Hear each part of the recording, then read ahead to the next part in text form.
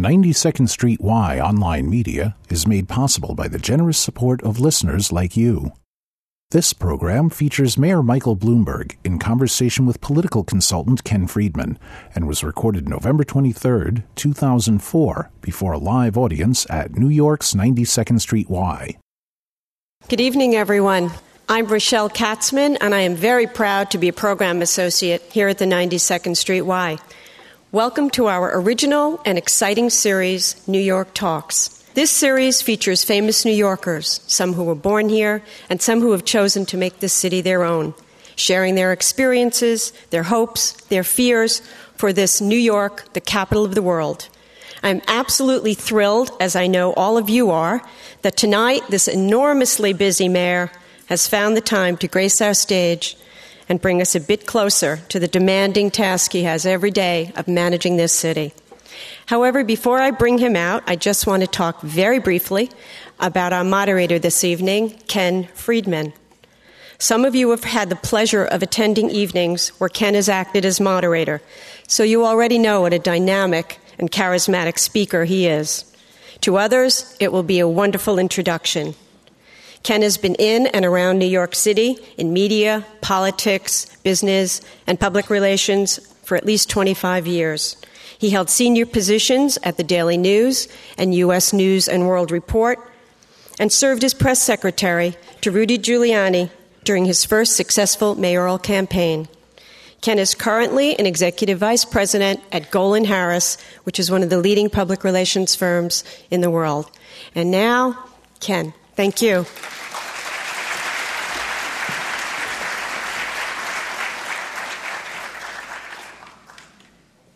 Good evening. Welcome to New York Talks with Mayor Michael R. Bloomberg. Michael Bloomberg became mayor on November 6, 2001, when he defeated Democrat Mark Green 49% to 47%. He was born on February 14, 1942, to middle-class parents in Medford, Massachusetts, where his father was the bookkeeper at a local dairy. Mr. Bloomberg's thirst for information and entrepreneurial fascination with technology were evident at an early age and led him to Johns Hopkins University, where he parked cars and took out loans to finance his education. After his college graduation, Michael Bloomberg gained an MBA from Harvard, and in the summer of 1966, he was hired by Salomon Brothers to work on Wall Street. Mr. Bloomberg quickly advanced through the ranks and became a partner in 1972. Soon after, he was supervising all of Salomon's stock trading, sales, and later, its information systems. He was fired in 1981. I debated whether or not to tell you that, but it's in his official biography, so I'm sure he won't mind too much. And now I'm forced to repeat the same line. He was fired in 1981 after another company acquired Salomon, but used his stake from the sale to start Bloomberg LP and create a financial information computer known to everyone in financial services as the Bloomberg that would collect and analyze different combinations of past and present securities data and information, deliver it immediately to the user, and make Bloomberg a brand name. In 1990, Bloomberg LP entered the media business, launching a news service and then radio, television, internet, and publishing operations. And I should note here that Mr. Bloomberg obviously put the right people in charge of Bloomberg LP because the value of the company has increased since he became mayor. Ladies and gentlemen, please welcome the 108th mayor of the city of New York, the Honorable Michael R. Bloomberg. Thank you very much.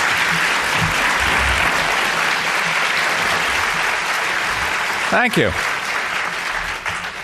Buenas noches. Buenas noches. Señor Alcalde, ¿cómo está usted? Bien. Your Spanish is very good, Mayor. I guess don't that know means about you're bien, running. But I'm working on it. Well, but I guess that means you're running for re-election. I am running for re-election. It's probably a fair bet, yes.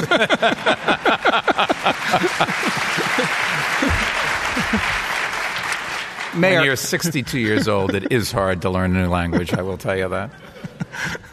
Well, you've done very well at it, I must say. Mayor, I realize that your preliminary mayor's management report isn't due until January. But how about a little preview of your self-assessment? How's the job going? What have been in your mind, your greatest accomplishments, your biggest frustrations, disappointments? I think the biggest accomplishments are putting together a team. In the end, the city has 300,000 employees. Its budget's $47 billion. The mayor doesn't do any of the things. The mayor is the one that attracts people, promotes them, gets them to work together, sets the ethical standards, adjudicates when there are disagreements. And I think anybody that studied city government would say that we have as good, if not a better team than anybody's ever put together, no matter what agency you pick. I've had the luxury, since I was self-financed and didn't really have a lot of union endorsements. In fact, I had one. Didn't have a lot of newspaper endorsements. I had 3 Spanish papers and the Daily News. So I didn't have to pay back. And there's the old saying, you take the king's shilling, you become the king's man. I think that unfortunately really is true, and I don't have a good solution for the disparity between those that can be self-financed and those that are not. But if you are self-financed, you have the luxury of going out and just looking for the best people. I picked a guy, Nat Leventhal, who had worked in the Koch administration and then ran Lincoln Center, and put him in charge of picking the best people. And we really had a phenomenal number of applicants for every job. We've had a very little turnover, but we still are able to attract the best and the brightest. It amazes me that people have the confidence that I'm going to get reelected to come and take a job with a year left to go in the administration, and we can have the pick of the country. But I think first is picking the best people. Second, I would argue, accomplishment is getting control of the school system. The school system for many, I think, in all fairness, that people that work there are well-meaning, and a lot of them are very competent, and a lot of them work hard. But the school system was this independent body that answered to nobody. So, like any organization, it starts to become its main purpose in life is perpetuating itself rather than providing a service. There's no check and balance. There's no demand for accountability. And getting control of it, we can change that. We're not going to fix all the school system problems overnight, but we are making progress there. And I picked the right guy, Joel Klein, to run it. I think delivering city services in tough budget times, we have every reason to be proud. Crime is down to record lows. When I came into office under the Giuliani administration, it had come down a lot. And with the slower economy, everybody would have predicted that it would go up. In fact, it has continued to go down. We're heading for the 3rd year in a row with below 600 murders. To put that in perspective, 10 years ago or thereabouts, it was 2,200 murders a year. And that's true of all crime categories. The streets are safer, not just from crime, but from, for example, traffic deaths. If you go back to 1912, that would be the last year we had this number of traffic deaths. And I might remind you that in 1912, most cars were pulled by horses. So it really is an accomplishment. Deaths by fire are down to a 75-year low. So there are those kinds of things. And then I think it's taking people through a very tough economic time. If you remember, when I came into office, there was still smoke coming out of the World Trade Center site. And after that terrible tragedy, the general zeitgeist was that businesses and people would leave this city. And that's not happened. And you can see that in the low commercial vacancy rate. It's the lowest of any major city in this country. You can see it in residential real estate prices in all 5 boroughs. There's a housing boom that is just nobody can believe the prices people are getting in every single borough, in every neighborhood. People have a confidence in the future. And so helping to lead through that time, and I don't think that I deserve the credit for it, but I think I've picked people who do deserve the credit. And I think those are the accomplishments. In terms of disappointments, you always, number one, you have to learn when you go into government not to say things that you shouldn't have said, but you really should say, and you sort of, the next day you see a picture on the front page of one of the tabs, and you say, why on earth did I ever say that? My press secretary wants to shoot me. But I think there's a little bit of a learning curve of how to deal with, in a new industry, new ethics, new different kind of press. And there's also the problem that you can't do things as quickly as you can in the private sector. The plus is that you can change the world, particularly if New York City does it. You can look at the smoking ban, which really is being picked up in many places around the world. But it is very tough to get things done, but the rewards are great. So that's a 3-minute answer to your 5-minute question. Well, in terms of school reform, after you eliminate social promotion, which I congratulate you for, what's next? Classroom overcrowding, improving the city's high schools, firing bad teachers? There's some things that you can do and some things that require the main union, the United Federation of Teachers, to agree to, which you may or may not be able to get done, and that's always a constant battle. The UFT wants to protect its members. That's what its job is. In the past, they've had a lot of say in running the school system. I don't think that that's appropriate. I think that it should be the management of the school system, and nobody suggests that the PBA should run the police department. I don't think the UFT should run the school system. I do think there are some very smart people, including the union leaders, and we should listen to them. But I think there is a responsibility of management to actually make the decisions. We have an old school system. The average school is something like 60 years old, or maybe it's 40 years, some many decades old. Those are wearing out, need to be replaced. We have a much bigger school system in terms of student body than we have seats for, so there's overcrowding. Before you can fix either of those problems, you have to get school construction costs in line, which we've done. We brought that down by 1/3. You have to get the money. The city has increased its capital budget to pay for schools from $4 billion over the next 5 years to $6.5 billion. We've asked the state for $6.5 billion, which I hope we will get. That will, over a period of 5+ years, let you build the classrooms. We have downsized the bureaucracy and turned offices into classroom spaces. But anybody that thinks that we can reduce the size of classes dramatically until you build out just isn't being realistic, and that does take time. It is also the problem that we don't have the money to go and to have lots more teachers, and we would like to be able to pay the teachers we have more. We would like to be able to attract math and science teachers, which is the one area we've had difficulty in doing it. It's amazing. The number of teachers who retired this year literally was half of what happened the year before. So people that say the teachers aren't happy, I'm sure not everybody is, but I think a lot of teachers really want to be part of a changing school system and making a difference. And so teachers are not retiring or going elsewhere in the ways they were before. And we had something like 75,000 applicants for 5,000 places this year. So anybody that says this isn't a job that will attract people, they're wrong. I did meet a teacher today who complained her car was falling apart, and she couldn't feed herself, and it wasn't enough money. And that may very well be true, but we can only do so much. So we'd like to change that, getting rid of teachers who aren't competent. We don't even try that. One of the things that I'm trying to get done is to get rid of teachers who have we cannot put them back in the classroom. They were convicted of a sex offense.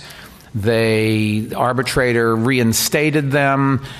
Nobody suggests we should put them back in the classroom. They sit in a room, and we pay them, and they can do that until they retire. And, I'm trying to get the union to agree in the next round of contract changes to let us do merit pay, let us get rid of teachers like that. The solution to the quality of the teacher problem, and no matter how good they are, you'd always like them to be better, is the following. If you take a look at the union contract, the key to it is seniority. The key to every union contract is really seniority. And based on seniority, teachers can pick the school that they work in and the class they teach. So invariably what happens is we spend more money per capita in the wealthier neighborhoods in the city and less money per capita in the poorer neighborhoods in the city, because those teachers with more seniority make more money. They pick the better schools to go to. And so we have to take the least experienced teachers, who may be great teachers and will grow into great teachers, but we send the least experienced teachers to the schools where the problems are the greatest. And we probably can't change that in the contract. What Joel Klein has come up with, and he deserves all the credit for this, is 2 basic programs, or 3 maybe, that we are using to address the problem that you're not going to change of where the teachers go. One is, in the end, it is management that matters. So in a school, the line manager is called a principal, and we have a leadership academy. We've raised, Caroline Kennedy has helped, we raised about $75 million to train new principals. And over the next 5 years or so, we really will train a very significant percentage of the 1,300-odd principals that we have. Better management always will get you better performance. 2, we have coaches to teach specialties. They go around and help teachers keep up with new methods and that sort of thing. And 3, to help those young teachers who are put in the very toughest schools, a mentoring program where we attract senior teachers to go and to take responsibility for 10 or 15, whatever the number works out to be, that we can afford, teachers, and give them the help. Because you are going to have the younger teachers, the less experienced teachers in the tougher schools. Take that as a given. You're not likely to change it. Then the question is, what do you do about it? And I think the Klein's answer to that is something that we can afford. We can do it under the union contracts. The courts haven't tried to stop us. And the next big thing to work on is the fact that the test scores, it's going to take a while to improve them. Ending social promotion isn't the only solution. What do you do after 2 years if the child still can't pass the test and we have a program? In the end, you're going to have to promote them or move them into special ed because you don't want a 16-year-older in a third grade. It would be very disruptive, and it doesn't do the 16-year-older any good either. But we have to find some solutions to those problems. You've been called the first CEO mayor. How does managing a workforce of up to 350,000, a budget of $49 billion, and a population of 8 million compare and contrast with managing Bloomberg LP, a company which employs 8,000 people? Well, I've always said the big difference between government and business is that business is a dog-eat-dog world, and government is just the opposite. I mean, there are some differences. You know, once you get to a certain scale, good managers after a certain scale understand they can't do it themselves, and they have to delegate. And I think my management style has always been one of delegation. I pick people based on instinct a lot more than where they went to school. I've never asked anybody that I've interviewed what their party is, their marital status, religion, ethnicity. I mean, none of that stuff to me matters. Can you do the job? And managers just have an instinct as to who is good and who isn't. And then if you make a mistake, try to work with them. And if you can't work with them, then make a change. Your first, this old trader's adage that your first sale is your best sale when you made a mistake. But I once went to a fire, the first fire I went to, and it was fascinating. I stood around. I was in the way of all of the men trying to fight the fire. Everybody had to rush over and point up to the building that's fire. I said, yes, that's a fire. You got that one right. And then I realized, the worst thing I could do would be to go to a fire. Now, there are times if it's a big fire, you have to go and have a press conference, and I would, of course, go to the hospital whenever anybody gets injured. But getting in the way and trying to do it all yourself, I'm not the fire commissioner. I'm not the police commissioner. I'm not the chancellor. And I shouldn't be. That's not my job. And we have some great people, all of whom I hope are an awful lot smarter than I am and better able to do it. I never wanted to hire anybody that wasn't smarter than me. And that's my great objective. And if I can do that, then there'll be a lot of credit to go around for everybody. Okay. As you know, the city is facing a $3 billion budget deficit in the next fiscal year, starting July 1st. How do you plan to close the gap? What cuts can we expect? Well, what's happened? Assuming you're not raising taxes. I don't think you could raise taxes, and you don't want to. Right. I think that the taxes in the city are as high as the public can tolerate. You got to pay for services. I think people are unrealistic if they want something for nothing. Our workforce wants to get paid more, and people want us to have more employees to do more things, and somebody's got to pay for it. Federal government never gives you money for operating kinds of things. The state has its budget problems. They've been generous, but we're never satisfied. We never get enough. What you have to do is find ways to do more with less. We have cut $3 billion out of the city's expense budget, and we're in the process of cutting another $1 billion out of the expense budget, which will take us from a $3 billion deficit down to a $2 billion deficit. And then with some state aid and some praying, you always hope that the economy improves. And, these are projections. You go out and you say, what's our deficit going to be next year? I can tell you pretty much our expenses. I can't tell you our revenues because you can control expenses. You can't control the revenues. So if a terrible catastrophe were to hit the city or a national economy were to hit the city, or if real estate prices stop going up, all of those are bad things. On the other hand, there are lots of good things going on. Jobs are coming back to the city. People want to invest here. Our real estate transfer taxes are running ahead of projections. Wall Street's sort of not going quite as well as we projected, but it could come back. The stock market seems to behave okay in spite of lots of problems and with oil prices and everything. So I think that's the answer. But our biggest problem is that our pension costs and health care costs for our municipal employees and our Medicaid expenses have gone up by $6 billion a year in the last 5 years. And so we've got to find $6 billion in extra revenue or in spending less on other things to balance the budget. And what's different from New York City, and it's a very healthy thing, what's different from New York City from the state or the federal government is we have to balance our budget on a cash basis at the end of the year. The state has to adopt a balanced budget. The federal government just prints money. New York City has... They do. I mean, they can run deficits. We cannot. And it's the fiscal discipline that came out of the 1970s is something that we should, and I will try to get the legislature to enact into law, keep it going, because it expires in about 2008 when the Big Mac bonds really would have expired.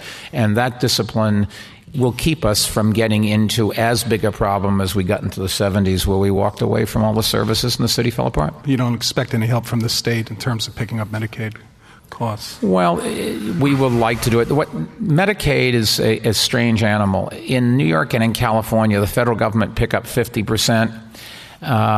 In New York, unlike California, the city picks up 25%, the state picks up 25%. In California, the state would pick up the whole thing. In other states, the federal government picks up to 70 or even more percent. And the reason for that is when they passed the Medicaid bill, the deal was those big states who would probably use it more, the federal government said, well, we'll pay less there, and that was the price of admission to get Medicaid going.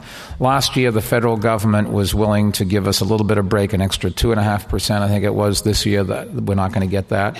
I would like the state to pick up more. I don't want to have fewer people signed up for Medicaid, because if you have somebody that goes to the hospital and needs medical help, unless you are prepared, which we are not, unless you are prepared to say we're not going to treat you, then if you don't have Medicaid or any kind of coverage, we pay 100 cents on the dollar, we being the city.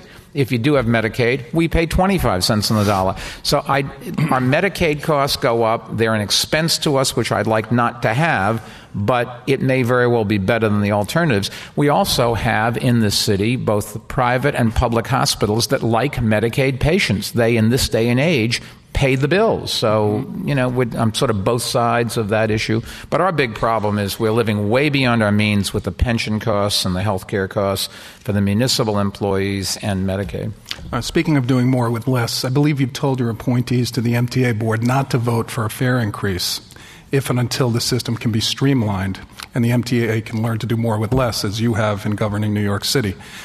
What can you, your appointees, and the MTA do to avert a fare hike? Because I understand the MTA votes in December on whether to raise the subway and bus fares. Well, I don't know whether they'll vote a fare increase. I have 4 representatives on the board, and they will vote against it. Because I've not seen the MTA try to do more with less. I think when you have, they have a $6.5 billion budget. You're telling me you can't cut 10%. Anybody that's got a budget that size, or I don't know how many tens of thousands of employees, you can always do more with less. Now, the TWU, which is the main union, the Transport Workers Union, anything but cutting people, and even downsizing through attrition, they don't want. And that's the backdrop for all of these union contracts and all of the negotiations. You always see government never economizing because of the power of the workforce, who are voters, who support through campaign donations, who have access to the newspapers, And so we all talk about economies, but I think you'd be hard-pressed to find any point in federal, state, or city government, any place other than maybe the last 3 years, where they've really stop the growth or cut back. Now, when you have a calamity like you did in the 70s with the control period, if you go back then, we lost control of our streets. We stopped going after the bad guys. We stopped putting out the fires. We fired 20% of the police officers. We fired 20% of the fire department. We fired 20% of the teachers. We closed a few hospitals. We did things that made the city intolerable to live in. And you don't want to go back to doing that. Mm-hmm. But it's very hard to convince everybody that there isn't this unlimited amount of money that we can always, through shell games, find ways to pay more. And the municipal workforce in the city, as in the state, as in the federal government, is a powerful lobby. Okay. You've been quoted as saying that anybody who thinks we have extra money isn't facing reality. It's been widely reported that the $1.4 billion West Side Stadium for the Jets in the Olympics will cost the city $300 million. So assuming that the City Council approves your West Side rezoning plan within the next 2 months, where will you find the $300 million? Well, if we don't build things like, and it's not just the West Side, if we don't build the big projects, we will not have any ways of growing ourselves out of our economic problems. The $300 million that the city would put into the West Side, the stadium part of it, is $300 million. Number one, we'd probably do that anyways. Nobody's going to build over the rail yards unless we put the platform. Just no private builder would. And nobody's going to go over there and build unless you cover the rail yards because it's just too much of an eyesore. So you can think of that as an expense, whether we built apartment buildings or office buildings or parks or anything over the rail yards, we're going to have to spend that. But that's capital money in any case. You go and you borrow that kind of money. Mm-hmm. And the Independent Budget Office, which is this watchdog agency, using much more conservative numbers than we think are justified, but maybe just take a look at the conservative numbers. They think over the 30 years that the bonds would be outstanding, it would make the city over $900 million. Our prognosis is that it would actually do a lot better than that. But even using their numbers, nobody questions the fact that the West Side Stadium, whether you like stadiums or not, just as a catalyst for the West Side, as a catalyst to get conventions here, as a place where, I mean, this is a city where we have 8 million people and we can't seat more than 30,000 people in any place. I mean, you just can't. You have to have these kinds of facilities. I think the stadium that Bruce Ratton is building over the Atlantic Yards in Brooklyn will be another phenomenal thing. The objections to the stadium is some people don't like the architecture. I can't argue with that. Some people like one architect, some people like another. But some people don't like sports and say there'll be lots of traffic. Well, there's lots of traffic around Yankee Stadium. There's lots of traffic, at least there used to be, around Shea Stadium. I hope there is again. Nobody suggests we shouldn't have a World Series because it ties up the traffic. Traffic is a good thing, and the Jets only play on Sundays, so spare me. This is an area without any traffic. You can go for 5 blocks without getting a cup of coffee. You can go for 5 blocks without seeing a taxi, for 20 minutes. We need these kinds of projects, and they are done with capital funds, and they will generate the tax revenues and the jobs. The most important thing for the whole West Side, and the reason why the convention center, which doesn't work without the stadium, the expansion without it is marginally helpful. It is having something that will get the big conventions to come here, and they need a big floor plate and a place. It's jobs. If you go to the Jets games, they spell Jets, Jets. This is jobs. And it's jobs for the immigrant communities that come here. From an economic development point of view, we have 2 missions. One is to train our children to be able to hold the jobs of tomorrow. And 2 is to attract the kinds of jobs to this city that the current adult population can fill. Now, some of the current adult population can work as lawyers and as accountants and as Wall Street people and those kinds of jobs where intellectual capital is a very important part. Some people work in jobs because their English isn't great or they don't have a lot of education, don't have some of the advantages some of the rest of us were lucky enough to have.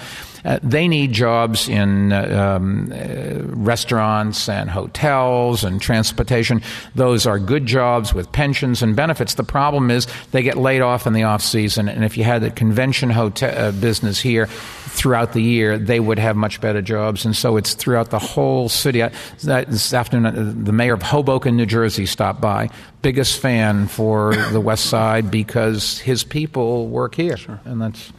But public policy theory holds that development follows transportation. So could we make do with an extended 7 line and an expanded Javits Center if need be, if it came down to that? Well, tell that to the people that don't have jobs today. Mm-hmm. You say 20 years from now, if you still need a job, I'm going to do something for you. I don't think so. Mm-hmm. I think it is true. You cannot go and develop the West Side without extending the number 7 line. For those of you that are familiar with Canary Wharf, it is this enormous development on the Thames in London, and the Frydman family, a Canadian family, had a dream, and they couldn't have been more right. They built this fantastic group of office buildings, good architecture, great facilities, everything, and the British government said they'd provide a subway line there.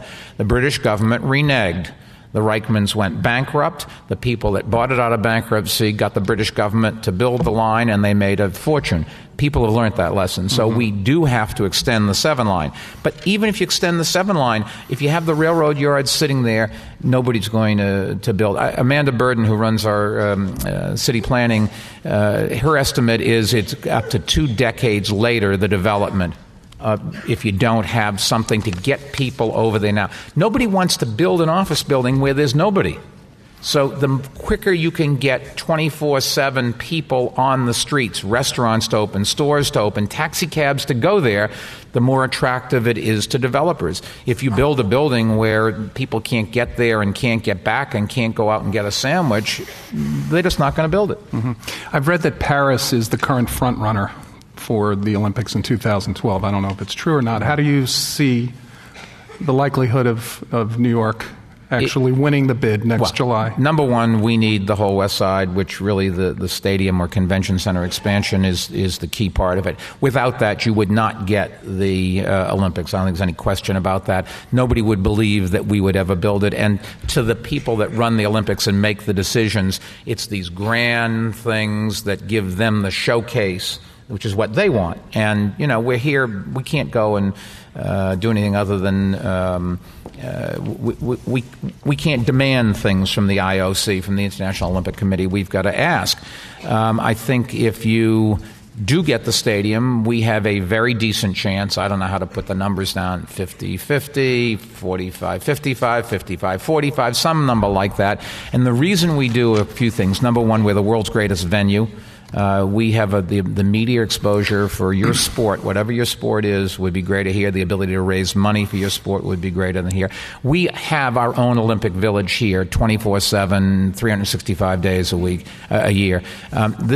You can pick any sport that the Olympics have. This year I went over to see if I couldn't talk to some of the IOC members, and there were 202 countries participating in the Olympics in Athens this year. We have children from 199 out of those 202 in our public school system. So, and you went to an event, and the only time there was a lot of cheering and the stands were full, basically, was when there was somebody from Greece competing in the pool, on the field, in the ring, or whatever it is. Why? Because it's the hometown crowd that basically fills most of these seats. Well, in Athens in the summer, number one, there's only Greeks that live in Athens. It's not a very cosmopolitan city. And number two, they go away in August on vacation. Paris, the same thing. It's Parisians that live there generally. They have some internationalization, but nothing compared to New York. Nobody does. 40% of the people that live here were born outside the United States. Nobody remotely comes close to that. Here, people don't go away in August, and no matter what the sport is, we will fill both sides of the stands with people from those countries cheering madly. That's what the Olympics are all about.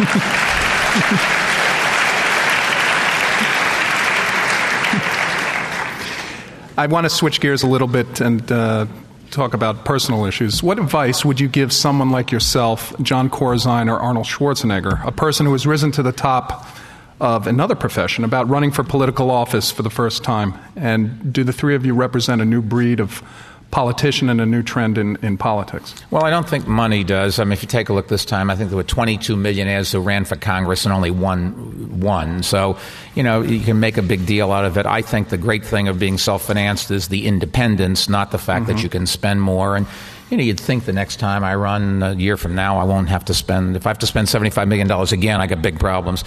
Not in paying for it, thank you. I can do that. Or I think, seriously. Or I can float you a loan. Oh, right, thank you. No, Corzine loves me because I took him off the front pages for spending. I think my advice to anybody would be, it is a unique opportunity, public service, to make a difference. And if you particularly if you come out of the private sector where you've had an opportunity to learn a lot of very competitive, accountability, action, results-oriented kind of world, going into government, you really can do something. The downside is there is, at least at the beginning, an interest in your personal life, which, in all fairness to the press, they've basically left me alone after the first brief periods, although I haven't fed it, so maybe that's a little bit of that too. I just don't think it's their business what I do in my personal life, and so I just don't talk about it. And you can't have it both. You can't have it both ways. You can't use the press to push your personal life and then object when they go after you. So I don't have a lot of sympathy for movie stars that they don't like it when they get bad stories. If you want to be in the press, you're in the press, and that's what they do. But you better have a thick skin. They go after everything you've ever done. And if you've done a lot of things in life, I can always find things that taken out of context or standing alone will embarrass you or make you look ridiculous. For example, if you ran General Motors, I don't know how many hundreds of thousands of employees they have, it's got to be a disgruntled employee in the middle of General Motors. They'll find somebody, and that'll be on the front page of the paper. So you're going to have a very strong stomach. But it's like, I liken it to the job of going out and raising money for your favorite charity. Nobody suggests that it's easy to look somebody in the eye and ask them for money. But do you care more about the cause than the annoyance or uncomfortableness of doing the job of asking for money? Mm-hmm. And some people care enough to go out and do that job, and some people don't. But, Schwarzenegger, I've met him a couple times. He's certainly a colorful character. He's got a unique opportunity. California in big trouble. It's tough times for everybody. Corzine certainly worked his way up in the Senate, became, as for a freshman senator, did very well in the Democratic Party. I think they will miss him, although Chuck Schumer is just as aggressive, and I think that was a great choice for them. And he'll do a good job in terms of being the fundraiser for the Democratic Party, at least for the Senate side. But it's the executive branch of government is something that I think is the most appealing part of it. Today I spent part of my day interviewing judges, and one of the things you talk about with them is, can you be independent? Well, if I were up on the bench, I'd want to decide who was guilty and innocent and tell them what they should do. I would make a lousy judge. That's not what a judge is supposed to do. You're supposed to be independent.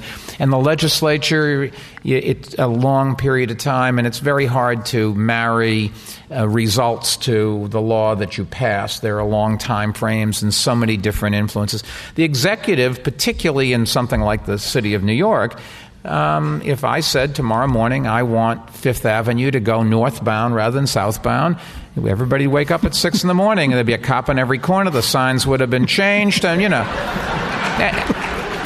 but seriously, that is one of the real problems of an executive going into government that I've found, and it's one of maybe the key differences between government and the commercial side, and that is it has to do with succession. If you think about it, in business, when the head person leaves, everybody moves up. In government, when the head person leaves, all the senior people move out. And so in business, the loyalty tends to be to the organization, and in government, it tends to be towards the chief executive a lot more. And so in business, you can get people to tell you when you don't have any clothes on, and it's very hard to create the culture in government to say, look, if I'm doing something wrong, tell me. And one of my key criteria in picking people is I want people that will tell me when I'm making a mistake or when they think I'm making a mistake. I may overrule them. In the end, it's my responsibility. I was elected mayor, and I'm going to stand up there, and the public will judge me next November, November 8th, for any of you that want to save it on the calendar. But there's always in government, well, the chief executive can do no wrong. We must spin it so that we never make a mistake. When I first put together the new mayor's management report, which you referred to, the woman who's phenomenally competent is running it said, now, is there any information you want left out? And I said, what do you mean? Why would you leave any information out? Well, sometimes in the past, many, many years ago in some administration, maybe information was left out. And I said, you put the numbers out. And don't show them to me. Just put them out. I don't ever want anybody to think that I manipulated the numbers. They are what they are. I hope I'm proud of them, but you can't face a problem and fix it if people aren't willing to tell you. And that's a struggle all the time that you didn't find out. And it's not micromanaging. It's having somebody tell you when you got problems. And I always say, if we've got a problem, I'm the one that should be out there and announce that we have failed at something or something didn't go well, regardless of whose fault. And my job is to take the blame. And when it goes right, it's the commissioner's job or the deputy mayor's job or whatever to be out there and take the credit. And that's how I attract those people and keep them happy and working hard. The basic way government works is the reverse. That's not the case, and so fighting that all the time. But it sounds like, listening to you, that a second Bloomberg administration would look pretty much like the first Bloomberg administration, unlike the second Bush administration, which seems to be turning over wholesale. Well, I don't know in the Bush administration how much of that is the people who've done it for 4 years, don't want to do it for 8. And nobody would leave an administration in the last year sort of disloyal, the president, governor, mayor, whatever is running for office. So if somebody has said enough is enough, you would find that out on November 9th. Assuming you win. If you lose, they'll tell you they were going to stay with you all the time anyways. But I would think, number one, I would think there'd be some turnover, and number two, I'm not sure that's bad. I mean, I think turnover is good. The great challenge in a second administration is going to be to keep people saying we can do things, we can change it. There's the expression they go native in anything, they just become part of the problem, and they've learned. One of the big problems is the longer you're in a job, the more you learn what can't be done. And you may get more experience, but you learn, the problems become insurmountable. A new person comes in, and those aren't insurmountable problems. In my company, I did something that you can't do here. I took all my senior managers, and I moved them around, just gave them each other's jobs overnight without any warning whatsoever. And it was amazing. It was a new life for every one of them. They were energized. They realized the other guy's problems. I always joke, I can raise your kids easily. I can tell you exactly what to do. Mine are a little more complex. Well, when I get over and, if we swap kids, maybe it would not be quite so easy. I think we'll have some turnover, and we'll have an opportunity to do new things. Also, incidentally, if people around the country aren't coming and trying to hire away our senior management, then I've probably picked the wrong managers. That's a nice thing to have happen. So what would be some of those new things? What would be the priorities in a second Bloomberg administration? Well, the blocking and tackling are to continue to keep crime coming down, but there are some other things that you can do. We will be only partway through reforming a school system.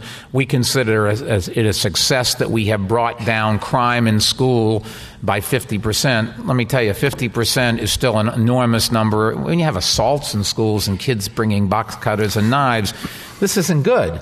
And we're making progress, but it's a very complex school system, and our society is one where we have, you say, let's write a letter home to Johnny's parents. Well, the problem is Johnny's parents can speak any one of 170 different languages, and we have an awful lot of kids who don't have two parents. As a matter of fact, we have tens of thousands of kids who don't have any parents, and so there isn't somebody to write a letter to. We have a long ways to go, but I think continuing to do that. The homeless problem in this city has been a problem for decades. Nobody's ever been willing to address it, and we have a unique opportunity. Today, I think the public and the advocates and the courts are all willing to look and say, okay, let's talk about our problems. Let's not sweep it under the carpet. In the past, there were some subjects that were just taboo. You couldn't talk about it. Mm-hmm. Let's go and look. Where are the problems? And if it's all in one one geographical neighborhood, if it tends to be higher in one ethnicity, let's go look for the root causes and fix it and not say it doesn't exist. And we've said we're going to try to end homelessness in 5 years. And Linda Gibbs, my commissioner for homeless services, has got some great ideas. And we're trying to put accountability in. I think there's nothing wrong with asking people, if they are able-bodied, to do some work. I think you should encourage home ownership. That creates an interest in the community and a willingness to be responsible. So there's the homeless problem. We have foster kids. We have 22,000 kids in foster care, and we're so proud of that. Why? Because it's down from 25,000 a year or so ago. We're going in the right direction. But these are 22,000 children who were taken from their parents because they were in such dysfunctional families, the children weren't safe. We have an awful lot of court orders that we work under. We have, I would argue, the best corporation counsel any city has ever had and we've ever had in Michael Cardozo. And we keep convincing the courts that we are serious, that we are responsible, and that we should be in charge of the system since we are the elected officials, and more the courts are listening to that. Still a lot of them, a long ways to go, but they're those kinds of things. And then there's also the public moves around, its needs change. And the most difficult thing in government is to get change implemented. Nobody wants change because it's scary. You can demagogue against it. It gives you great theater for the front pages of the newspapers. Even though the editorial boards are with you saying make change, what do they put on the front page of the paper? It's, the one person, when you made the change, that it helped 1,000 people, one didn't work. That's the person that gets the publicity, so it makes it hard to do. Innovation, by definition, is not knowing where you're going, not knowing what it's going to look like, not knowing who's going to use it, not knowing who's going to pay for it. And in government, it's very hard to do something without the specificity in the future that is impossible to arrive at. And you got to have the courage of your convictions and stand up. And if they pick at you on the steps of City Hall, my strategy has always been I walk up and shake their hands, and they have these signs, Kill Bloomberg. They drop the signs. They ask for an autograph for their kid. They want a picture. Tell me they voted for me the last time, will again. And then when I go inside, I hear them pick up the signs and start screaming, Kill Bloomberg again. Comes with the territory, but I'd rather have them on the steps of City Hall than not on the steps of City Hall. Disarm with charm. That is right? Exactly right. First question. Most politicians want to leave a legacy in history. With all of the outstanding accomplishments in your career, what is the legacy you wish to leave for New York and the nation? I think if you go back and look at Giuliani's legacy, and Dinkins deserves a little bit of credit, too, because the drop in crime started really at the end of the Dinkins administration with the Safe Cities, Safe Streets program, when we took a lot more money and started hiring a lot of cops. And I think Giuliani did a great job in bringing crime down. The broken windows theory and the willingness to collect statistics in the CompStat system and use them brought crime down dramatically. But the real legacy of the Giuliani administration, to me, was that he changed the perception that high crime was a necessary evil in a central city, a big city, a diverse city. And today, no mayor is going to be able to survive, no police commissioner could survive if crime goes up. There's a limit to how much you maybe can bring it down, and it can fluctuate a little bit. We have, for example, the crime on the subway system, I forget the numbers, it's so low you really can't measure it. So if you go from one incident to two incidents, all of a sudden the story in the paper is up 100%. But the truth of the matter is, we have brought crime down so low, the public expects low crime. And that's important because it will force future administrations to focus on that. I would like to leave a legacy, perhaps, that the public expects good schools for all of our children, good public schools, because there is this perception that they just can't reach every child, and it's just something we have to learn to live with, and you run away from the good schools. If you go back to the 70s, you can look at architecture, and it tells you about what people's aspirations or expectations for the future are. In the 70s, we built buildings where there was an atrium in the middle, and you came in through a few doors that they could control access to, and you never left the building. And it was because everybody was trying to wall out the outside. People put up all these terrible gates over their windows and houses, bars, and that sort of thing. Today, the great architects of the world all want to work here. And every one of these new buildings are trying to bring the outside in. I was at the Museum of Modern Art the other day. That certainly does it. My company's building, a Cesar Pele building, is doing it. The Hearst building is going up and doing it. Time Warner has tried to do it. Opening things up. That tells you the public has the expectation of better times, and I'd like to leave that just the change in expectation. You'll never finish the job of bringing down crime. You'll never finish the job of improving the school system. But if the public demands from their elected officials results in those two things, then I think that the government will continue to improve our lot in life.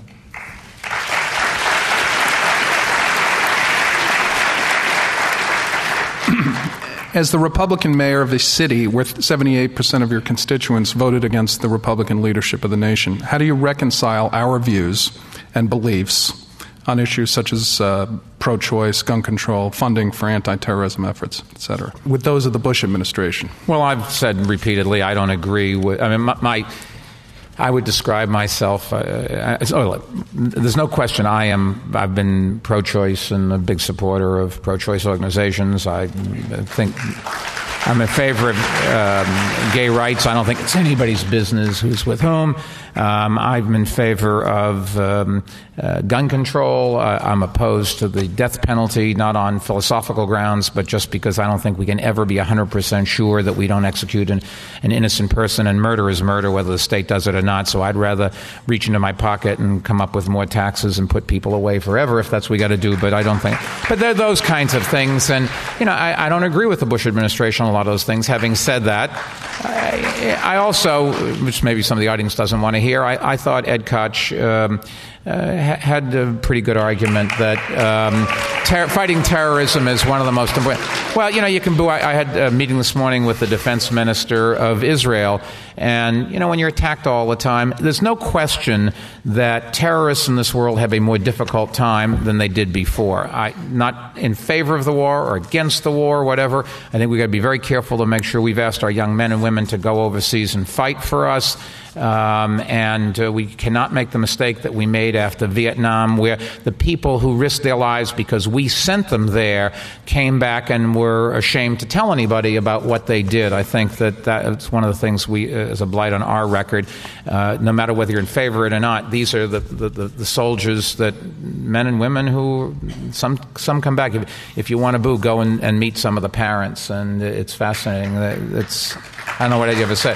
But having said that, keep in mind, the job I have is not a partisan job. LaGuardia supposedly said, although I will admit I didn't hear him, he said there's no Republican or Democratic way to pick up the garbage, and I think that is true. I've always been in favor of nonpartisan elections. I think that a lot of cities have done it. I couldn't convince the voters of it, but I think that I got more Democratic votes last time than my opponent did. So I think the public is a lot smarter. They want to know, can I keep bringing crime down and improve the schools and that kind of stuff? And can I make this city a better city? And if that's the case, they will vote for me. And if they don't, they won't. And there's a handful of people where party really matters. But New Yorkers are much smarter than that. I hope. Well, certainly this audience is, right? Two quick questions. You once said that adulation is great. Are you getting enough love from your fellow New Yorkers, or are we just giving you tsuris? Anybody that says that they don't want more love ought to see a shrink. I think it's look, you love to have people say good things about you, but the only poll that matters is the one that's going to take place in this city next November 8th. And also, I think you got to be realistic. You can't make tough decisions and have people love you. But when they get to the polling booth, they can say, this guy's made some tough decisions. I'm not sure I'm in favor of all of them, but I want a leader. And we live in a democracy, not a republic. You don't put everything up to a referendum every time. What you do is you pick somebody whose values you respect, and then you say, well, they'll go out there and they'll look at the facts and they'll make a considered decision, and I won't agree with them all the time, but I'd rather have that than somebody that can't make a decision or makes decisions for reasons that are not in the public's interest. Mm-hmm. Quickly, what does your future hold after your time as mayor is over? Will you return to Bloomberg LP? No, I will not go back to the company. I've picked people who are doing a better job than I could. At least I hope they are. I think they are. The company's doing very well. Its employees and customers are better off with the change. And I have no interest in any other job in government whatsoever. I've got the best job in government, period, end of story. What I'd like to do is eventually I will sell the company, because if I don't, my estate will have to. And I want to run a foundation. I think Bill and Melinda Gates have done a great job. I've watched the Gateses, and I don't agree with some of my priorities aren't exactly the same as theirs, but they have really gotten involved in philanthropy on a scale the world's never seen before. Hopefully my foundation won't be quite as big, but it will be very substantial. I would love to see my daughters come and work with me. I don't know if they will, but one's in college, one's in graduate school.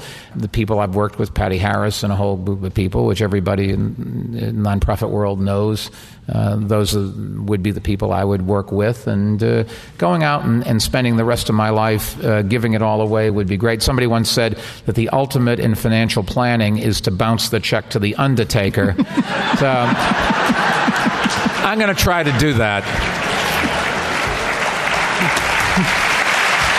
Thank you.